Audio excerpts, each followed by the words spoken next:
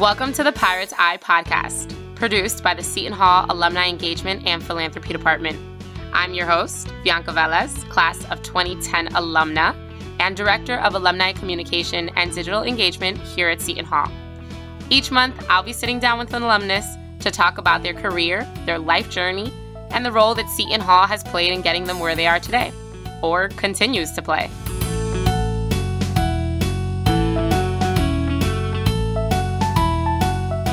From representative in the University Senate as a student to current president of the Alumni Board of Directors, Jerry Hansen has truly made the most of his relationship with Seton Hall.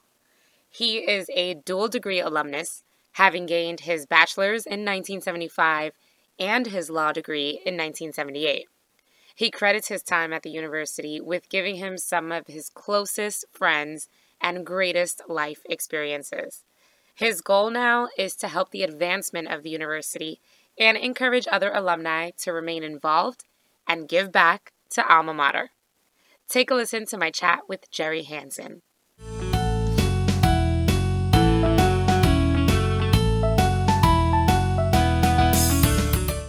Jerry, thank you so much for joining us today. And I want to first, before we kick off our conversation, congratulate you. You were recently appointed president of the Seton Hall Alumni Board of Directors. And when we talk about volunteer engagement, that position is really among some of our highest levels of commitment to the university. And it doesn't really come as much as a surprise because Seton Hall has played a role in your life for a long period of time. So why don't you bring me to the beginning? How did Seton Hall first come into your life? How did you first come to the decision of attending college and of attending Seton Hall as that college? Well, first of all, thank you so very much for having me participate during this podcast. I'm flattered. I say again, there are so many more qualified people to be chatting with you, but I thank you, as I am flattered to be asked to serve as president and give back to the university via the alumni board. So to your question, why Seton Hall? It goes back to my attending 12, 13 years of Catholic education, growing up in Flatbush in Brooklyn. Back in the late 60s, early 70s, it was customary for students, high school students, to decide where they wanted to go to college via college fairs. Since I was attending an all-boy high school, it was mostly Catholic colleges that were being presented at the college fairs other than the New York State schools. And I was influenced very much by my parents and by the faculty and guidance counselors at my high school, which was Nazareth High School in Brooklyn. And I applied to the typical schools, Notre Dame, Villanova, St. John's in Brooklyn, Fordham, Seton Hall, and ultimately was accepted at a number of the schools, and it came down to Notre Dame and Seton Hall. So my mom wanted very much for me to go to Notre Dame, but I was again influenced by my guidance counselor, who happened to have attended both Seton Hall and Notre Dame. I was also influenced by a friend older than me, but someone I played a lot of basketball with that attended Seton Hall and strongly recommended that I go to South Orange. Well, sure enough, that was my decision. And here we are many, many years later as I've been approaching my 50th anniversary from graduating at Seton Hall. So it's been a wonderful time, a wonderful experience. So forgive me, that's a long-winded answer to a very simple question. No, and we're gonna continue to dive in. So when you got to campus, from the conversation that we had previous to this recording, you shared with me how involved you were on campus. Walk us through some of those activities and really the why behind it. Why did you jump right in, and how did you make sure you got the most out of your experience at Seton Hall? First and foremost, I never visited Seton Hall until I arrived at orientation, and I remember the day. It was August 25th because it was my birthday. And there I was, dropped off by my parents, didn't know a soul, moving into a dormitory with a roommate for the first time. It was a very intimidating experience. Not knowing anyone, not having any friends, I did what I usually did, started playing basketball immediately and started developing friends. And at least in my own mind, I considered myself an athlete, having played 4 years of both basketball and baseball at Nazareth, but unfortunately not a good enough athlete to play either basketball or baseball, particularly at Seton Hall. So I looked for activities that I could get involved with to do what I enjoyed doing, and that is playing sports. It was right around that time that Seton Hall was starting up a rugby club. I never played football in high school because my high school didn't have a football team, but friends of mine that went to other high schools did play football, and I was introduced to rugby from some of my other friends who played high school rugby as a spring sport to counter fall football. So it attracted me. Again, not knowing a whole lot of people, I went out and thus began a rugby career, not only through my 4 years at Seton Hall, but I wound up playing rugby with various clubs, generally affiliated through Seton Hall colleagues into my early 40s. To this day, some of my closest and best friends are former rugby players. In fact, as I'm doing this podcast, I know that tonight I will be getting together with a bunch of rugby players that we haven't played, obviously, in decades, but still see each other socially. In any event, I divert back to Seton Hall. Having been an athlete, I also wanted to engage in more athletics, and a friend that I did meet through basketball suggested that we join the squash team. And we did. And again, I played squash for 4 years, and it was a lot of fun. And again, to this day, one of my best friends was a teammate that I played squash with for 40 years. So it's all good, all wonderful experiences. I'm embarrassed to say I do not know the game of squash. What is that game like? NCAA sport. It is handball played on what would appear to most people to be a handball court indoors with 4 walls, akin to racquetball, except you play with a squash racket, which is akin to a small tennis racket. Oh, that sounds like fun. It really is. It's and I like to say a more athletic version of racquetball.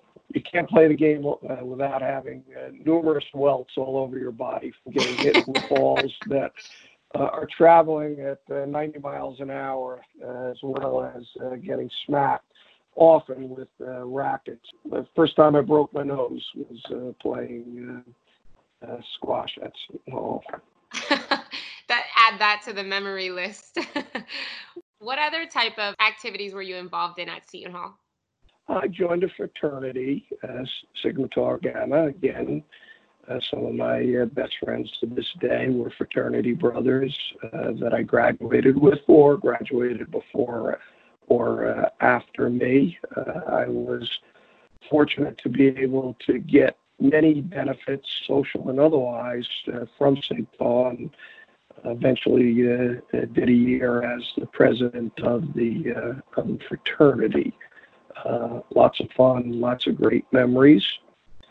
I don't consider myself to be political, but on a whim, I ran as the student representative of the then brand new University Senate and was elected and had the opportunity to deal with administrators with respect to university governance and student activities in particular, which was really pretty cool for me to get to walk into President's Hall as a 19, 20-year-old and meet with Monsignor Fay, who was then the president, as well as the provost.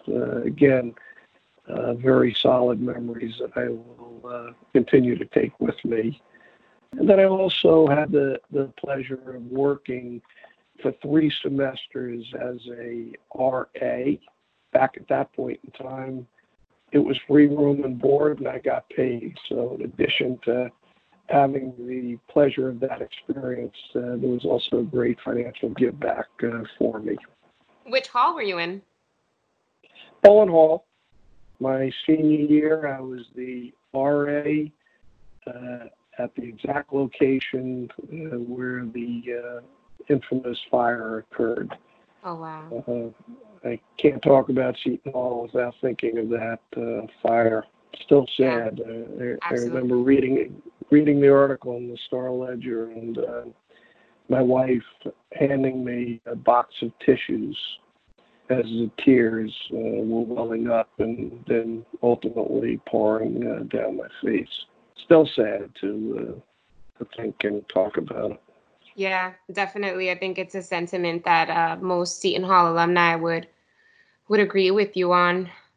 Now, it's hard to switch gears to talk about your professional career in law without putting Seton Hall in the center of it.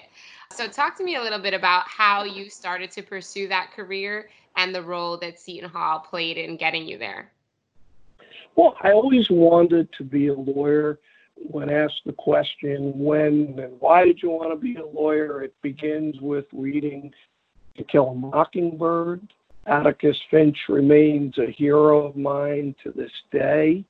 But I also just was intrigued by movies, TV shows that involved lawyers, read many, many books about lawyers. So I knew that I wanted to be a lawyer. My dad, who was insisting that I go to college and be the first of my family to graduate with a 4-year degree, wanted me to get an MBA, and I applied to a bunch of MBA programs, but ultimately decided to stay at Seton Hall. And why Seton Hall? My experience was so fond over my 4 years. I say the best 4 years of my life. I had so many friends. It would have been hard to leave, and I had the opportunity to stay 3 more years, albeit going to school in Newark as opposed to staying on the South Orange campus. But I continued to live in the South Orange community, and as part of my law school routine, often went to the Old Walsh Library to study just about every evening. So undergraduate school, South Orange, Mother Seton, stay close to me through my 3 years attending the law school in Newark.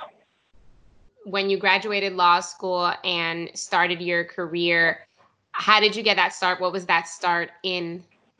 Again, going back to Kill a Mockingbird, Atticus Finch, and all of the books I read, I not only wanted to be a lawyer, but a trial lawyer. So when I graduated, jobs were scarce. I was fortunate enough to be offered a job with a small law firm in central New Jersey, East Windsor. I took the job. Wasn't making much money, but they offered me the opportunity to try cases, and indeed say proudly that I tried a case the day after I was sworn in as an attorney in New Jersey. It wasn't a jury case, but nevertheless, I got to a courtroom and opened up to a judge, presented witnesses. It was a very proud moment, notwithstanding I lost the case. As I lost many cases over the course of my career, particularly early on when I wasn't necessarily being handed the best cases to try, but it was all wonderful experience, picking juries as a very young lawyer, talking to the jury and the judge, presenting evidence. As I am very happy with my experience at Seton Hall, I can look back and say that I'm one of the lucky few people in the world to have a job, have a career that I very much enjoyed. That made it easy to get up in the morning and go to work. That didn't make me fret on Sunday evenings that I had to start thinking about what I had to do on Monday, because I enjoyed what I was going to do. Absolutely. And still do. Yeah. And it's like a meshing of your two passions, right? So we talk about your professional career and the love that you have for it. And then we talk about Seton Hall, and it is always so visible, the passion that you have for the university. And these days you find yourself giving back to the university, as I mentioned at the start of the call, as board president. Why is it important that even though you put those undergrad years and those law school years behind you, that even now you continue to be involved in the life of the university? Well, it's easy to give back when I've had the benefit of so many wonderful memories. The university, both during those undergraduate days that I've already described as the best 4 years of my life, my law school experiences, and then continuing as an alumni, it's just given me so much joy. So again, it's easy to give back, and it's the right thing. And fortunately, I've been handed an opportunity to give back. And I feel fortunate in that regard to have an opportunity to play out my passion. I was always, for the most part, a season ticket holder. I'd go to the games. I'd get excited about Seton Hall basketball. I'd follow other sports. I'd follow Seton Hall in the news. I'd see fellow alumni. But I wasn't necessarily actively engaged working with the university. I was then asked if I would serve some time on the alumni board, and it immediately invigorated me. It was a jolt of adrenaline to get back involved, and I'm very thankful. It was Bill Stapps, he was president, that asked me if I would serve, and I guess here we are 5 years later, and I am so flattered that Anthony Bellucci asked me to serve, and that my fellow members of the board are willing to have me as their president. So, yeah, it's a great opportunity to be an ambassador to the school, to engage with my fellow board members, to try to advocate the advancement of the university. One of the things that you're known for is trying to kind of activate a group of alumni that we really needed to get back into the groove of being involved with Seton Hall. And that was some of our 70s and 80s alumni. And you did that through a program called The Last Dance. As you move forward, you think about an initiative like that you put together, and you think about the importance of alumni getting involved, especially maybe some of these segments that they are missing in action. Why should alumni take your lead and get involved with the university once they've left the gates of campus and it's been 10, 20, 30 years? Most of my colleagues, most alumni that I know, and we're now 100,000 strong, which is terrific. Most have wonderful experiences, really good feelings about Seton Hall and their fellow alum. But just as I didn't have the right path to give back and to advance the university for everything that Seton Hall has given to us as alumni, my hope is to engage fellow alumni, and the easiest class to reach out to was a decade of the 70s, to get them likewise involved. So The Last Dance was a program to invite alumni back to campus, back to visit with Mother Seton in South Orange. It was focused on the 70s, based upon the Grease Band, which was promoted for the event, and they were willing to do it at a big discount because they remember their days playing at Seton Hall back in the 70s, and it just all worked together. I was very nervous when we came up with the idea. I was concerned it would be a flop, but thanks to the incredible support of the administration and the event promoters, it was, at least in my mind, a terrific success. And success not only to the extent that people came to the event, and by the way, many came, not just among the class of 70, but much younger alumni, at least younger in the context of graduates of the 1970s. When I see them, they will say thanks.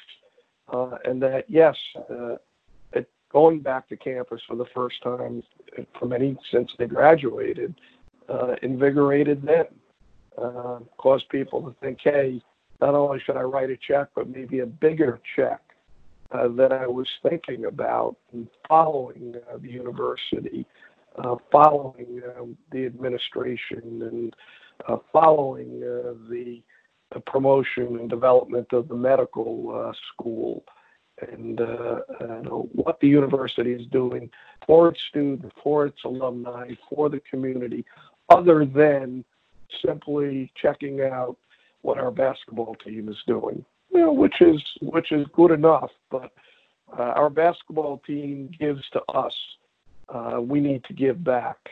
We need to be ambassadors. We need to be advocates for the school. Absolutely.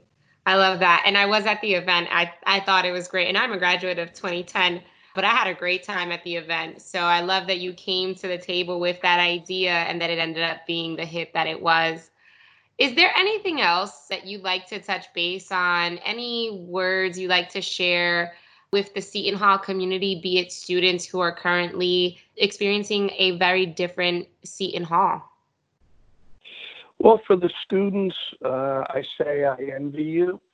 I envy you because you're still receiving the benefits of being a student, the joys of being on campus.